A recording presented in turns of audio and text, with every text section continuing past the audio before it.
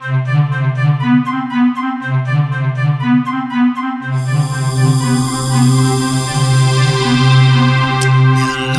people, and welcome to Life is Such.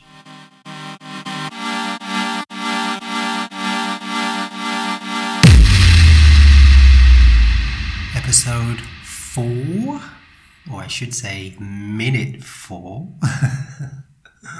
Season 2. Communication. You need to communicate, people. You really do. I mean, it's your choice, obviously, but I'd advise it at times. If you're in a relationship, any kind of relationship with a friend, it could be a lover, family, there could be blocks that you could easily work through just by communicating.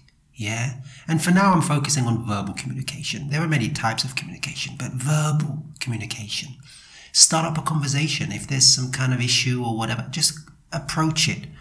Don't be afraid. Give yourself permission to communicate. And although you may feel some fear if you're not used to communicating, do it anyway.